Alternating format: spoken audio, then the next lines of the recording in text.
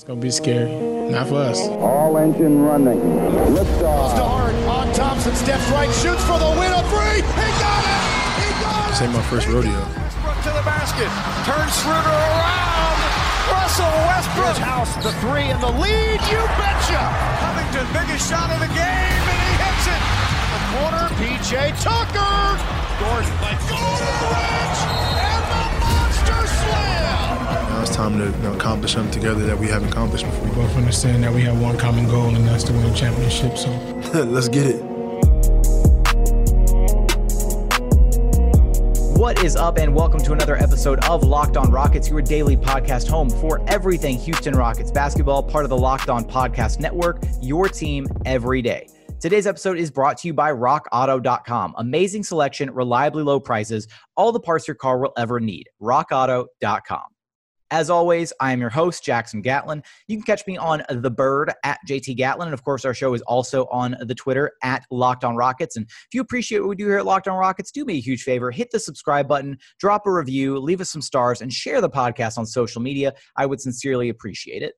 Continuing our conversation with Ernest Silva of the Into the Lab podcast. So, Ernest, we want to wrap up this advanced stat discussion. So let's go ahead and continue this and continue breaking down some of these statistics. So the first thing on this list as we continue this discussion is on-off rating. So let's talk about that one a little bit. When it comes to the on and off rating, we really try to look at when a player, his impact at the team level and the team statistics when they're on the court, off the court. That's a huge part and piece of a coach's analytics. So it won't be something that Daryl Morey or a GM that you're familiar with will really dissect too much, because based off of what the system the coach will have, they can't analyze an on-off court rating until about the midway point. So when we're looking at, I personally call it the all-star break stat, because when we're looking at those big trades and we're looking at what impacts a team, those are really when you see, I don't want to use the word cancerous, but maybe those players that didn't mesh with the system like you thought they would, and you can kind of get those players sold based on name, or those players given their track record to another team to maybe produce in their unit. And so when you take the on-off percentages, it's almost the same as you're looking at PER or player efficiency rating, but you're really looking at some of those stats on the offensive end, like points, assists, even PER in general would be something you look at, as well as on the defensive end, you're looking at steals, blocks, and how those numbers reflect the player when they're on the court, and how the team produces when they're off the court, and if they generally have a positive or negative effect. And that's when you make those decisions to go a different direction or not.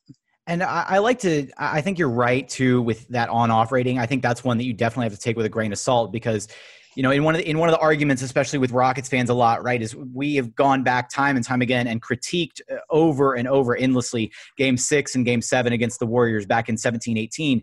And we look at Game 6 and 7 and you think, oh, well, you know, maybe if we hadn't played Joe Johnson the minutes that he played, or maybe if you'd tried playing Luke Mbah-a-Moute just a little bit more, even though he had the bum shoulder. And people like to point to the fact that Luke had, I was like a +7 or +12 in like 4 minutes played of that first quarter in like Game 6. But that part could, honestly, if you go back and look at it, like he didn't attempt any shots. Like he had the +12, yes, but you can have a good plus minus in a given game or even in a given quarter, just because the rest of your team is doing so well, right? It's not necessarily an individual statistic, right? That is correct, which causes controversy because here he comes again, Ryan Anderson, same game, Game 7. His first half on-off rating was above a 10, which means when he's on the court, you're 10 points better. And it wasn't necessarily him doing the work, because we all know we cringed if he shot that three because he was just so cold. But the team was clicking with his spacing. And so they continued to play him in the third quarter, which is when Golden State made their run. And that it really makes you cringe as an analytics person, because you think, okay, yeah, they're doing it. They're following the cue. Obviously, Mike D'Antoni is listening to his numbers guy on the bench with him. He's going to go forth with it. But it got to a point to where there's that eye test kind of thing coming out. He's not playable right now. You need to take him off the court. And it took too long. And so I think some things could have gone differently in that game, and we're gonna talk about the game in a little bit. But that's definitely one example. I think another good example. Let's go positive here. 2000, correct me if I'm wrong. 2015 Western semis. I think I have the year right. When Kevin McHale sat James Harden in quarter 3, and the Houston Rockets made a run with Josh Smith and Dwight Howard on the floor in LA. That was a monumental win for analytics, because when Josh Smith and Dwight Howard were on the floor, they were I think a plus 23 at one point, and you just roll with your best lineup with what you have, and you wish a coach would do that. Now, could it have been Kevin just thought we had the best chemistry on the court? Maybe, but when it came to the analytics side, if you look at it, when Harden was off the floor for that game, or when Harden was on the floor that game, they were a -7. When he was off, it was like a monstrous plus 23. So he ran with it, and they closed that game and did probably one of the biggest Houston Rockets wins in postseason history. I wouldn't say it's the biggest, but one of the biggest that you can remember. I mean, that was part of one of the best 3-1 comebacks in history for sure. And that absolutely kind of pays homage to what you were talking about in the part 1 that we just recorded, which was the chemistry being more than just personalities meshing, right? His personnel on the court were meshing better in that game between, Josh Smith and Dwight Howard, and just that lineup that they had out there. Corey Brewer, Terrence Jones, who was a part of the initial run, at the end of the third quarter. Just that group of guys had, they hit something else, and they were meshing beyond a certain point where you were just, all right, well, we're just going to ride the hot hand and see what happens. Josh Smith hitting from the floor from 3 and showing the consistency from being able to hit out there and stretch the floor is exactly why players like Chris Bosh, Ryan Anderson, Kevin Love keeps coming up with the Houston Rockets. Because when you pair a shooting big that can stay outside but also perform rebounds offensively at a small level but defensively as well, those are unicorns. Those are what you want in your stats. And so that's why you continue to hear about those players, because the spacing around the court, and hopefully not a liability on defense, but their ability to play both ends is what propels you to be a contender in the league. Absolutely. And that's why they've committed to doing the 5-out lineup now. Yes. So with that, our next stat on the list, I've got win shares. So win shares is definitely one that I'm a little bit rusty with. So this one's going to help me out a lot too. So let's break that one down. Right. So win shares are basically, we talk about having weights to the actual stats, but depending on how much usage a player has on their team impacts their part towards a win share. So let me not confuse anybody. So when you're talking offense, you use a weight of 0.92. And when you're talking defense, you use a weight of 1.08. And you're taking all of the offensive stats that you have, how much usage that they have on the court. And when I say usage, it's when you have the ball in your hands, not how much playing time you get. So only when you have the ball in your hand, and you calculate those together. So you're multiplying those stats together at the weight of 0.92, and that gives you your team win share percentage. So as you can imagine, I don't have the stats in front of me, but I'm sure James Harden is just astronomical. Just thinking in my head, if I remember what it was. I think so. He's got a point. So for this past season, James has a 11.5 win share. Yeah, it should be way up there. 10 is like legendary all-star level. So we're talking about a win share. Somebody who has win share, he is the team at 10 is basically what I'm saying. So when you have an 11.5, he is the team at that point. So, that is your focal point. And you say it's based on usage rating. And so my question here is, James is a guy, obviously his usage rating 36.4 for this past season with the 11.5 win shares. Russell Westbrook is right behind him at 34.4, and yet his win shares are down at 4.3. So how do you interpret those numbers? So when you're looking at what they bring to the table, the offensive output when James Harden is on the floor, has the ball in his hand, part of the play, all of that is taken into consideration. I don't have it in front of me, but I bet you Clint Capella is probably up there too. Is he like at number 2 or number 4? Clint was actually just at a 5, which let's sort this by win share. Yeah, so Clint was the second highest win share on the team until his departure. So that would make Russ probably 3rd. But you'll have a player like PJ Tucker who also sets screens for on-the-ball handlers be up there in the top 5 as well. When you're involved in the play and win shares, offensively is all I'm talking about right now at this point. Offensively, ball in your hand, you're part of the play, you're inside of the system. Your number tends to go up because that weighted average. So as it weights out, you get those weighted averages. On the defensive side, it's how much time you spend on the ball. Deflections are considered, blocks are considered, steals are considered. Every little stat you can keep track of on the defensive side, which is why James Harden and Russell Westbrook will have higher numbers usually. Clint Capella because of all of his blocks. Because so basically all the tracking stats, right? Basically everything that has to tipping the ball on defense is where you'll get your defensive win shares, which is why you still see James and Russ and Clint up there because they're the ones touching the ball the most. They're the ones going to the passing lanes. Chris Paul would have a high defensive win share. Yeah, and a quick reminder for those listening that James Harden does lead the league, or not lead the league, but he is up there in the top 5, I believe, in deflections and steals pretty much consistently every year, and has been for the last about 3 or 4 years now. So, exactly. And while deflections and steals do not translate directly to necessarily being a quote unquote good defender, they are still important stats. So that's something to keep in mind. Now we do have 2 more of these stats that we want to hit on, but first I have a quick message from all of us here at Locked On.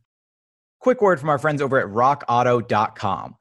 Look, chain stores have different price tiers for professional mechanics and do-it-yourselfers, which that doesn't sound fair, right? RockAuto.com's prices are the same for everybody, and they are reliably low. RockAuto.com always offers the lowest prices possible rather than changing prices based on what the market will bear like airlines do. RockAuto.com is for everybody and doesn't require a membership or account login or like a monthly subscription. They have everything from engine control modules to brake parts to tail lamps, motor oil, and even brand new carpet. Whether it's for your classic or your daily driver, you can get everything you need in a few easy clicks delivered directly to your door. Best of all, prices at rockauto.com are always reliably low, and the same for professionals and do-it-yourselfers. Why would you want to spend twice as much for the same parts? Go to rockauto.com right now and see all the parts available for your car or truck. And be sure to write Locked On in their How Did You Hear About Us box so that they know that we sent you. Amazing selection, reliably low prices, all the parts your car will ever need. rockauto.com. And we are back in here at Locked On Rockets, your daily podcast home for everything Houston Rockets basketball, continuing our breakdown of advanced stats. So the next one we have here on our list, Ernest, is BPM. Yep. So box plus minus is a fun one. This is a lot of controversy because not a lot of people like BPM. They think a lot of people spend way too much time looking at your box plus minus score. But really, you're looking at the average over time of your team. How do I explain this easy? So everything's always back to stats, right? So offensive production, defensive production, the main stats you always use. And do you make your team on the court that much better, and how many points better is where you see your plus minus. At the end of the game, though, and when you look at it over the course of the season, you'll see a player has a plus minus for the season. And that's where it gets a little technical. So during the game, you're looking at, am I making my team better? Am I plus 5 points better? Am I plus 7 points better? Am I minus 2 points better? And this is important because it basically shows an average over the course of the season where you stand with your team and how you fit the system. So on a GM perspective, if I take a player like Trevor Ariza, who had plus minuses, all those years, and I'm Daryl Morey, and I have to either pay the man or replace him, I need to have a player that has that same plus minus that fits my system.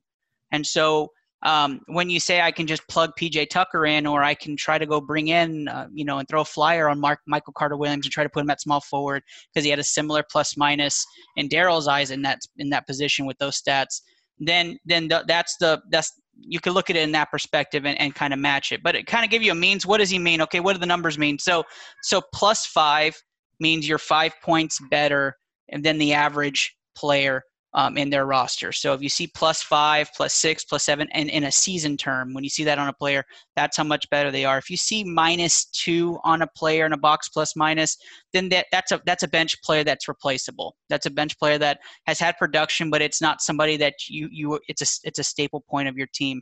And then obviously if you're minus 5, you're probably either a rookie or a second-year player developing, or you just had a really bad year and you're at the bottom of the bench. And so you won't see those players play too much except for maybe garbage time. But when you're looking at a roster for season plus minuses, that's really what those mean. So to kind of put some context behind those numbers with a Rockets lens, James Harden this past season had a 9.0 BPM. Jeff Green currently has a 3.9 BPM, but has not played many games with the Rockets. Russell Westbrook with a 1.8 BPM. Then you've got other guys like Daniel House Jr., who's sitting at a negative 0.5. Then a little bit further down the list, Ben McLemore, negative 0.7. And then all the way down at the bottom, as you mentioned, just a player who is either a rookie or just has had a really bad campaign, Eric Gordon with a minus 3.6 for this past season. I chalk that up to injuries though, and lack of playing time. Absolutely, I would definitely not say Eric Gordon's gonna be somebody you get rid of, but obviously -5 is where that is garbage time, or you don't look at it. So -2 to 3.5, you're probably you're a bench player, but obviously we can look at you at replacing you for the same production. So if Eric Gordon and I just pulled up the list, so Austin Rivers, 2 names down there, and even PJ Tucker right now. In the current system that they're playing. And if you were just to use BPM, you would say in an article, if you wrote an article for any pieces, these are 3 players I think the Rockets may trade in the offseason. And you'd be able to back that up. Is there numbers in this system when you're looking at BPM? Do you think that's an after effect of the way that the Rockets system is constructed? Just the fact that so much of the focus is on James Harden and Russell Westbrook, or like would their numbers be similar in another system? Do you think? This is where you have to understand the type of system Mike D'Antoni runs, and the fact that he only plays 7 or 8 deep on a given night if it's a contending team, where if it's a garbage team, or I shouldn't say garbage team, don't be disrespectful. You're playing a team that isn't trying to contend this year, then you might be playing 10, 11 deep, and they might get their minutes. But for like players like Eric Gordon, players like PJ Tucker, or let me just use Eric Gordon, numbers and amount of time on the ball is probably his own doing with the injuries. Not that he can control that, but his ability to crack the rotation, get heavy minutes because of those injuries. But for players like Austin Rivers, PJ Tucker, who have set roles in the rotation for PJ in the starting lineup, it's mainly because they're used on defense more than they're used as offensive productive players. So PJ has a ton of those intangible stats that we do not measure right now, with defensive pressure, with amount of time on the ball, off the ball, guarding 1, 2, 3-star players. And that's anything that's put into these advanced stats that we're talking about today. Whereas on Austin Rivers' problem is that it is so James Harden, Russell Westbrook heavy. He is a second, third option at all times to being a ball handler. And in his position as a point guard listed, ball handler has those high metrics and standards, and that's why his rating is so low. So basically what your BPM is saying is that I could plug in a Chris Clemens into Austin Rivers' spot and get the same type of production with that BPM, and that's what the numbers say. And then I think that's going to probably lend some credence to a discussion a little bit further down the line we're going to have about, do we argue, arguing eye test versus numbers, because I think anybody could look at the fact and say, no, you can't plug in Chris Clemens and get the same production from Austin Rivers, but the numbers say you can, but that's not actually going to happen because they are 2 completely different players and provide 2 completely different skill sets when they're out there on the court. However, the numbers would beg to differ. So that is correct. That's something we'll get to in a second, but let's hit this last stat, VORP, or value over replacement player. Yeah, so value over replacement player is the fun time where you get to add in some of those weighted things like playing time, or you can prorate it at per 100 possessions, since that's what the average is in a basketball game, and you can kind of break down into an 82-game season or to every 48 minutes. I'm pretty sure I'm going to just scroll over here because I don't want to call myself a liar, but I'm pretty sure James and Russ should be 1 and 2. Yeah, it is, but James is going to be heavy. James Harden controls the stats. Like we said earlier, King James, he's the king of the stats. We go find a different team. Giannis is going to be the same way with the Bucks. He's going to be leading in all stats for the Bucks. If you compare the 2 teams between the Rockets and the Bucks, but Russ and James obviously are going to have the highest VORP. But that's where you start adding in some of those extra intangible aspects of what add on to a player's offensive efficiency. So you take the PER we've already talked about, you take the BPM, you take some of the efficiency ratings, and then you add in the playing times with it, some of those ratings, and then you average those together to see what their ranking is, and that's where VORP comes into play. Now, when you're thinking about this number, this is the true one I think Daryl uses when looking at how can I make the team better now. Because when we were looking at who the Rockets could target, Jeff Green was high on VORP, or his VORP number was high in how he would fit the Rockets system. And then I threw an outside shot that players like Bruno Caboclo, or obviously Thabo Sefolosha, just because of ties to Russ and James, but his numbers were up there for the type of playing style we had. When I say we, I mean the Houston Rockets, obviously. But I put those names out there, and people said I was crazy. But that's just because the way they would fit the system really, I took it from this number and from offensive and defensive efficiency. And And some of those came true. Some of the outside ones I had were absolutely, they were completely wrong. But these three in particular, from the offseason to the season, they came true. And that's why they're on the roster today. So as we've kind of completed our little mini crash course in advanced stats, I want to get to the big question is, do analytics take the fun out of sports? Absolutely.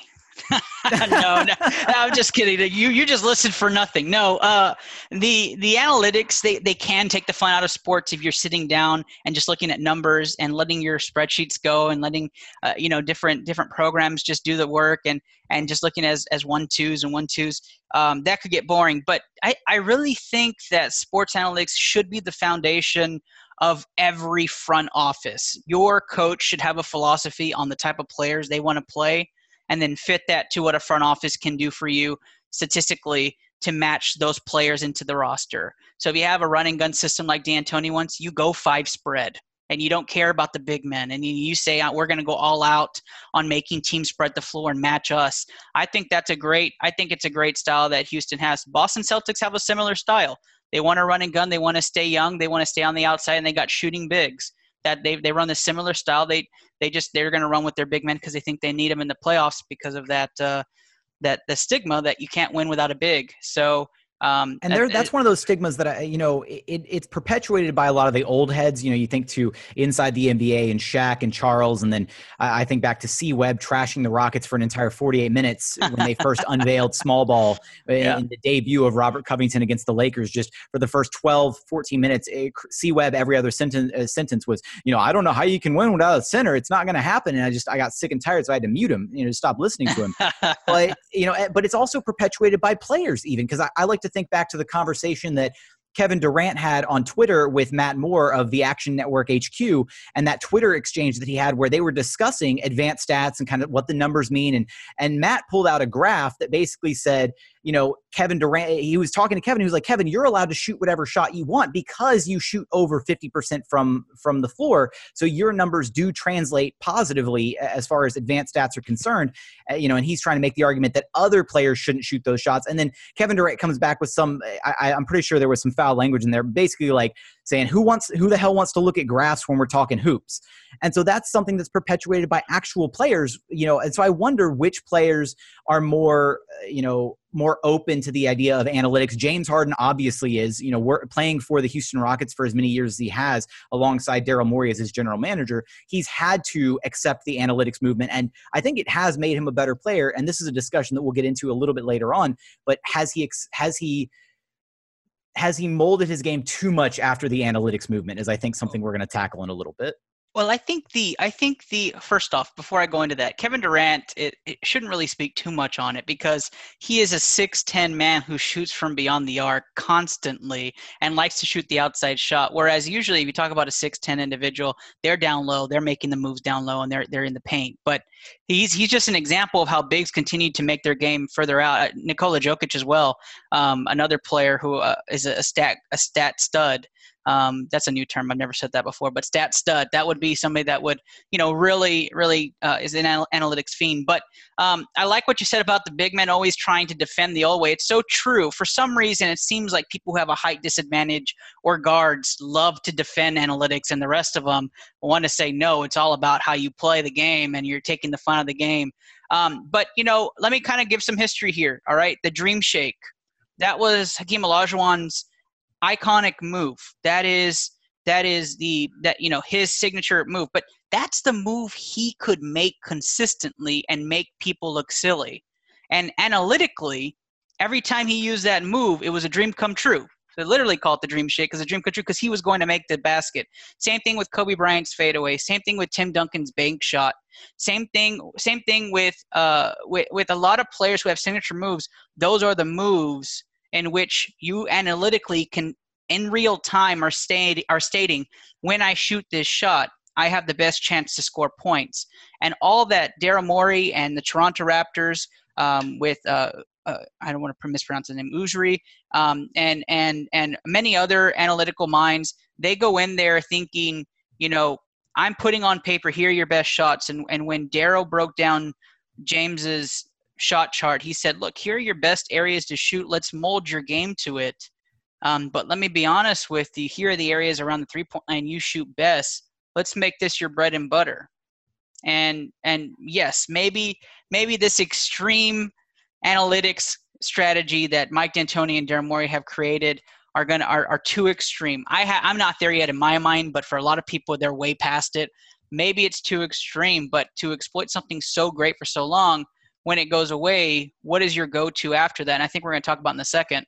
What's your go-to after that? I don't know if I think the Rockets figured it out with Chris Paul. It's can they do it with Russell Westbrook? And I'll talk about that in a second. But so when you're talking about our analytics kind of going away, technically on the floor, the players constantly know where their shot is at. When you're playing basketball, you know, okay, I'm going to set up in this corner, or I'm going to sit at the elbow, or I'm going to hover around 8 feet because I can't shoot worth a darn outside. You know where your spots are at. That's the same thing, just on paper. Yeah, and we'll absolutely. In fact, we'll go ahead and talk about that upcoming here in just 1 second after a quick word from our friends over at Built Bar. So ever since I started talking about Built Bars, I basically have been eating 1 to 2 bars a day. And honestly, it's been so impactful because I'm what you would call skinny fat, right? Like I am a super tall, lanky, skinny dude, and I eat pretty terribly most of the time. I'm trying to be better about it. And these Built Bars have kind of helped with that because sometimes I'm on the go, I'm running out the door, running late for work, or, not even running late for work, just, jam-packed day, 8 to 10 hour work schedule. And then I got to come home and show prep or do stuff like that. And these Built Bars are great when I'm running behind and I still need to, get my nutrients, get my protein. They've got 16 amazing flavors. They've got 8 chocolate and nut flavors, 8 chocolate and nut-free flavors. The bars are covered in 100% chocolate. And here's the thing, they're soft and they're easy to chew, right? They're not like other protein bars that are gritty or chalky. They're not like that. They're great for the health conscious guy. And whether you're trying to lose or maintain weight, either option, they can help you with that. They're low calorie, low sugar, high protein, high fiber. And you can try them if you go to BuiltBar.com and use promo code LOCKEDON, and you'll get $10 off your first order. So use promo code LOCKEDON for $10 off at BuiltBar.com. And we are back in here for our final segment at Locked On Rockets, your daily podcast home for everything Houston Rockets basketball, chatting with Ernest Silva of the Into the Lab podcast. And as we're about to go down this rabbit hole of, kind of critiquing James Harden's play and whether or not he, is potentially maybe too brainwashed by the Daryl Morey style of basketball, of analytics ball. Here is the argument, and I think this also will fold naturally into our eye test versus numbers argument as well, is that I feel like there's a lot of hoops heads out there, and I'm not even talking just the old heads, on inside the NBA with Shaq and Charles and whatnot. I'm talking just a lot of hoops fans in general, even younger hoops fans, that they look at how James Harden plays the game of basketball and they think, okay, well, if he were to plug in a little bit of mid-range, he would be less predictable. And I think, and I've made this argument too, that this is a testament to James Harden's greatness and how incredible he is as a player, that because even though he doesn't incorporate any mid-range into his game anymore, he's had the floater a little bit, but that doesn't really count because he, by the time he puts up his floater, he's basically already in the lane. So I don't count that as any form of mid-range. But you look at the types of shots that he constantly has to take, the way that he's constantly contested or semi-contested on these step backs, and you'd have to wonder, it might make his life a little bit easier if a defender didn't know that he was either going to settle for the step back or try to take the ball all the way to the rim, because there's a whole area of the court that he just chooses to ignore. And we saw this in the series against the Spurs, where they decided to shrink the floor and they would either push him out to the 3-point line or drop their bigs down low in the paint, knowing that he was going to look to go the entire way and not settle for that mid-range shot. So had he looked to incorporate that a little bit, that series may have, wound up finishing a little bit differently. And then you look at guys like Kevin Durant, like Kawhi Leonard, who do incorporate the mid-range into their game. It's not the staple part of their game, but they do incorporate it. And so I just wonder what that would look like for James Harden. I have a theory about James Harden that many may not agree with, but I think obviously I'm not going to solve world hunger or anything with it, but there is a time and place for James Harden to take mid-range shots, and I do believe it is in the final 5 minutes of each half. And here's why. The Rockets are a pace team. They are, I think they're third in the league now in pace, at least with those remaining. And they like to push the ball up and down the floor. When they're the half court offense, they love to shoot the three. But we've seen what happens when the Rockets get too heavy with the three-pointer or get too heavy with trying to draw fouls. They don't win, or they can't close games. In the final 5 minutes of a half, their teams are basically in any part of the game, they're double teaming James Harden. But whenever they decide to play one-on-one against James Harden, they're baiting the Rockets to shoot three-pointers because they know that's the lowest percentage shot you can take on a court. But for the Rockets, 3 beats 2. And James' legs by the end of those halves, they're pretty much at the halfway point for the amount of durability they have. So if James were to step up 2-3 feet in those final 5 minutes, take the jump shot mid-range, there's plenty of game winners. There are a lot of high effective shots he's made in regular season and postseason play. There's a game winner against Golden State, top of my mind, he hit in 2016. 2016. And the other one that comes to mind is the fadeaway in Phoenix. But there are many shots he's made where they've just been clutch moments for James Harden at the mid range. And I think if he goes back to those, you don't have to use as much leg when you're shooting the mid-range at that point. If you can get him up in a pump fake, I hardly see James use the pump fake anymore. I know the step back, his signature move, the Texas two-step, some people call, I like that, but the Texas two-step he does, I love that move, but sometimes a pump fake, that's what Ginobili's bread and butter was. He'd get people in the air so quick. I don't think he uses that enough in the clutch. I think he's a little too predictable at that end. But he's the best one-on-one player we've ever seen. For me, and the numbers back that up. And the numbers back that up. And so, you got a guy like that. He should be able to expand his whole game. And what you do when you start creating, yes, you lose space when he gets into the mid-range because you're compacting the area, which is what the analytics people say. Sports analytics area, you can't compact the middle. That's what the Rockets are not trying to do. But if he draws the big man off, then you got a guy wide open, only within 6 to 8 feet of the basket, and him of all people could get the ball there. And if he doesn't, he takes the mid range, and you live and die by that mid range. And I think you can say I'd rather live and die by the mid range in clutch time than the three being contested any day of the week if you're a Rockets fan. So maybe, just maybe, they're going to work on that. And if it's not James, it's Russ, because Chris Paul was good about doing that. Yes, we re-witnessed history when we saw Chris Paul making three-pointers at a high rate because nobody had ever seen that in his career. And we started seeing it at a high level. And then all of a sudden in the playoffs, he had the mid-range that went with it. And in some clutch games when he finished off teams, that was a big factor as to why those Rockets could not finish off that Golden State Warrior team. The best Rockets team arguably assembled. I think the best team to never win a championship with those 18 Rockets. So, that's what my predictive model would say.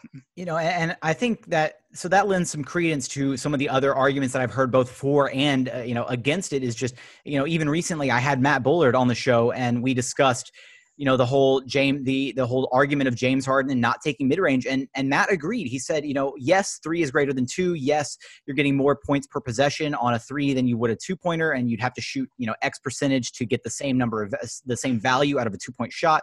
But he did agree. He said in crunch time, those are shots that should be taken. You should be open to the idea of taking a mid-range shot. And so I think that's something that hopefully the organization will take into account, just because you just look at the degree of difficulty on some of the threes that James takes. And like you said, I think a good argument there is, within the last 5 minutes or so of a half, your legs start to go, especially by the end of a game, especially, those last 5 minutes, it's so much easier to hit a contested 15-footer than a contested, 24-footer after, executing a beautiful step back or something, because you got to put that much more leg into the shot.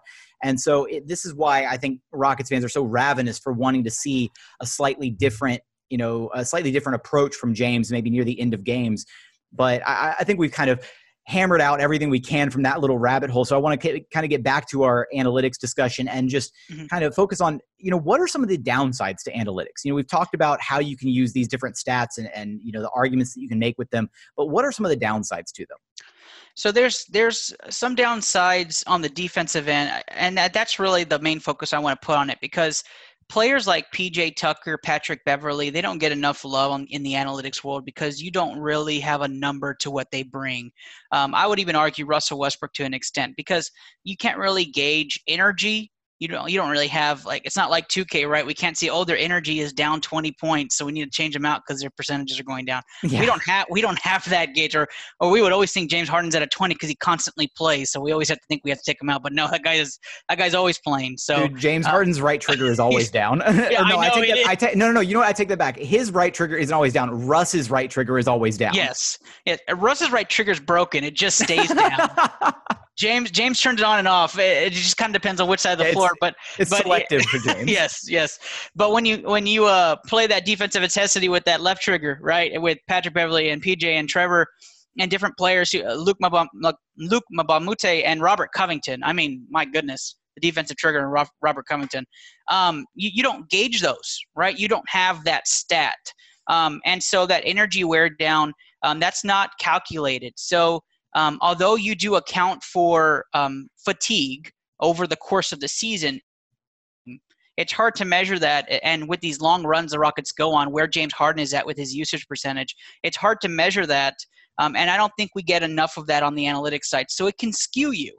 It can skew how effective your team should be against another team, and what that productivity is. And I think we are still learning as a whole, because analytics have been around in baseball for, almost 2 decades long prominently. But in basketball, we're hitting the decade point where analytics is prevalent, and we're still learning how those analytics expand to a 7-game series. And I think those are the downsides for teams like the Rockets, what was the Raptors until Kawhi lifted them up. For the teams like the Celtics, those stats where we're looking at 7-game series, how they run down those numbers, how that can wither away energy and the defensive pressure and different things we could start adding and trying to figure out how we can add to it. Those are the downsides of analytics that can blind you, because players like Ryan Anderson or players like who's another one, Fred VanVleet, those numbers will get you. So Jeremy Lin, even for the Rockets days. Going all in on Jeremy Lin. Those numbers for when he had that output, if you put him into a point guard system, then he should flourish. Being able to really share those. We lack some of those still. We're still learning as a whole. And, I think that's a good thing to think about too, is the fact that it is the analytics movement in the NBA is rather young, so there's much more room to grow, and there's a lot more learning to be done before, this is not said and done. This is not final. It's constantly changing. And I think you kind of hit on it there a little bit at the beginning, but one of the other things I wanted to discuss is the fact that defense is kind of a hard thing to quantify with numbers. And we spoke about it a little bit earlier, talking about some players who, they talking about the intangible guys, right? The PJ Tuckers, the Trevor Arizas, the Luke Mbamutes, Robert Covingtons of the world, who, not everything they do on the court shows up on a stat sheet or is even, a trackable stat. So, as far as analytics go, is there a movement, or are there, things in the works to try and have some more advanced defensive stats to be able to weigh those players properly and their output on a court? So there's a couple on the defensive side, and there's a couple with chemistry. So let me talk about the 2 defensive ones that I've heard going around. So one of them is defensive intensity, and it's a rating that you get for how many feet you keep between you and a defender over the course of the game. And that's supposed to measure the defensive intensity you have on the court. It's also supposed to be a key component of how they measure fatigue for a player. And so that's something that's currently being worked on, and the ability to track it. Another one on the defensive end is going to be the gauge of guarding a superstar, all-star, or rotation player, and putting a figure to that number and using a weight to average it out, and then using that towards defensive efficiency. With those being put into play, that would make defensive efficiency a little bit more of an argument as to why it's so important and why that number makes sense for players. Because you'll see players, and because we're talking to a Rockets fan base, you'll see James Harden sagging off the ball by 4 or 5 feet because he wants to go trap or go for the steal. You'll see players like Clint Capella or like Robert Covington who are constantly have a body on them and getting beat up down low. And so if you can see that, James Harden's defensive intensity is a 4.5, which the higher the worse it is, and Robert Covington's is 0.2, then you would see that defensive intensity is way different between the two, and what that would make sense. The other 2 are a little bit more of the mental aspect. So there's supposed to be a crowd volume metric coming out for how loud the fans are when that player is on the court compared to when they're not. Oh, really? That's interesting. I am not sure how exactly it wouldn't be attributed to. I'm guessing it might be just a rotation thing where those players get credit for the volume in the stadium. But players like Russ, Dame, LeBron James, even James Harden, players who have that impact of the crowds and how that plays an impact into the playoffs, I think that's an interesting metric, because how loud you can get the fans in the stands, may take that into consideration if you're going to be a rotation piece, if you can have the high enough numbers for everything else. Dude, Taco Fall. I mean, like, think about how loud the Garden gets. Exactly. When Taco Fall is trying to check into the game. Exactly. Or I know I just said him a little while ago. I don't know why he stuck in my head, but Jeremy Lin, the Jeremy Lin effect of what he had in Houston and his run in New York. It was loud when Jeremy Lin was in the game. People were cheering. I mean, people were packed in the stands. Jeremy Lin was even on All-Star voting lists, kind of like the Caruso effect, just because of his large following. But same thing. And Russ is, I think, the perfect component. I think Russ gets everybody hyped, and it just gets loud when Russ is in the game, and what that translates. The other one is commitment, and that's actually what part of my study is on the sports analytics side, is how committed a player is to the organization based off of their contract, playing time, their statistical output. And then the coaching style affects their commitment and how they fit the system. And so measuring their commitment, does that affect their productivity? Does that affect productivity, but what they produce on the court and how hard they play? It's hard to measure effort, but I think commitment is just a start towards trying to measure that. That's an interesting topic that you bring up, the commitment level. And I have a point to make on that really quickly, but first I want to talk about the crowd noise one. I've definitely mentioned this before, and I've never had a true stat or potential stat to back up that idea. But I've long missed, with the addition of Russ to this Rockets roster, I have long missed having a player on the team that we can cheer for that.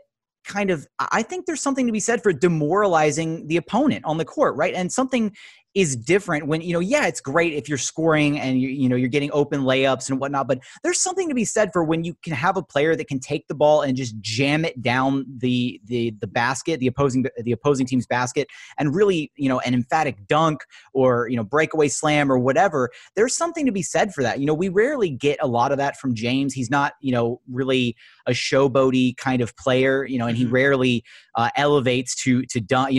Immediately comes to mind is, his dunk over Draymond Green. That was an iconic moment, slamming the ball home over Draymond and, completely posterizing him.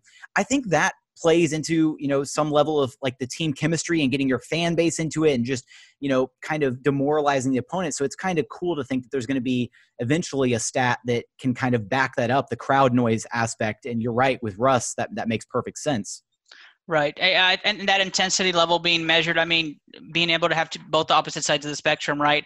How loud the crowd gets at home to how quiet the crowd is at home when they're on the floor, and then opposite, how quiet they can make the crowd on an away game, and how loud the crowd gets when they're on the floor. I think two different aspects of the whole, they're going to boo him, the crowd's going to be riled up when he's on the court, and how you can measure that. It's going to be interesting. I liked the initial proposals. I actually consulted with a couple of different groups to how they could measure that. But I think it would be a great aspect to a player's overall impact on the team. There's just so many variables that basketball analytics are getting into that they're barely trying to understand. And that's why I think you're seeing things at a little bit more advanced at the MLB stage, where you see trash can gate with the Houston Astros. I know we're all kind of a little salty about that and a little close to home. But it made a difference for them. You heard about Golden State's accusations of having speakers on. And I was going to say pumped in crowd noise, but that's it. Yeah, pumped in crowd noise specifically pumped in crowd noise when their crowds weren't there yet, or when they wanted to bring that extra noise. So you've heard all of these things. Obviously, crowd noise is and home court. That's why they call it home court advantage. But that's why crowd noise is such a big thing for professional sports teams, because it really is a measurable effect. So I don't know. We also have to see how that works out. But I'm excited. And then on that commitment front, I think that's something that people talk about all the time too. You talk about like a contract year for a player, right? They have that desire to go out there and play their best season. So maybe they're making, taking steps towards their game or approaches towards their game that they haven't in the previous 2, 3, 4 years of their contract, because they know that they need to play really well that season to have a payday the upcoming summer. And so I'm sure that's something that you are looking at as you're kind of diving into that commitment rabbit hole, right? It's not a unknown factor, right? The first year that you sign a lucrative contract in the NBA, you play a very productive and high efficient year. The contract year is a very high and efficient year, and it's just like a circle. It just keeps going. But those middle years where you're committed, but it depends where your team is at, and getting a gauge for what that commitment level is, that could apply what kind of weight you put on what your predictive models may be on what your roster may be producing. And so having the access to have those weights and being able to add that on there for those commitment levels, that's a big deal. For teams that maybe are like the Rockets, where it's very ball dominant at the guard level and big men wouldn't be happy, then maybe they, that might be part of their equation already, that they said, well, let's just not have any big men and everybody's happy. And so, we're getting full production. I could see that, because from my early indications from my own studies, that tends to be high. And so I'll be launching my own research soon at the end of the summer towards the fall, and you can catch that on any platform for me. But on the side note, from ones that are currently being researched, that commitment level, the personal, the personal effects, the human metrics, those are just things we have not explored into very much when it comes to sports analytics, and that's a big deal. Well, I definitely look forward to seeing where you take that conversation and what kind of other evidence you find either for or against it. But, Ernest, I really appreciate you taking the time to be here with us today. Go ahead and let us know where we can find your stuff at. Yeah, absolutely. So you can find myself, Ernest Silva, at The Sport Gene on Twitter, The Sport Gene on Facebook, really any social platform. You just put in The Sport Gene, you'll find myself and a great group of sports scientists that we just kind of dissect every league. We focus mainly on the big three professional leagues with MLB, NFL, and NBA. But we have podcasts come on all the time. Networks come on all the time to do some trivia segments, give listeners a chance to win some free gift cards. And really just have some fun. A great group of guys on Into the Lab podcast. Follow us and subscribe today. All right. Again, thank you so much for taking the time to be here with us today. We really appreciate it. Absolutely. I appreciate you having me on. Look forward to some more. Yeah, and I look forward to joining you on Into the Lab this Thursday evening. So that's going to be super duper fun. But as always, thank you so much for listening. And we look forward to having you back right here at Locked On Rockets, your daily podcast home for everything Houston Rockets basketball.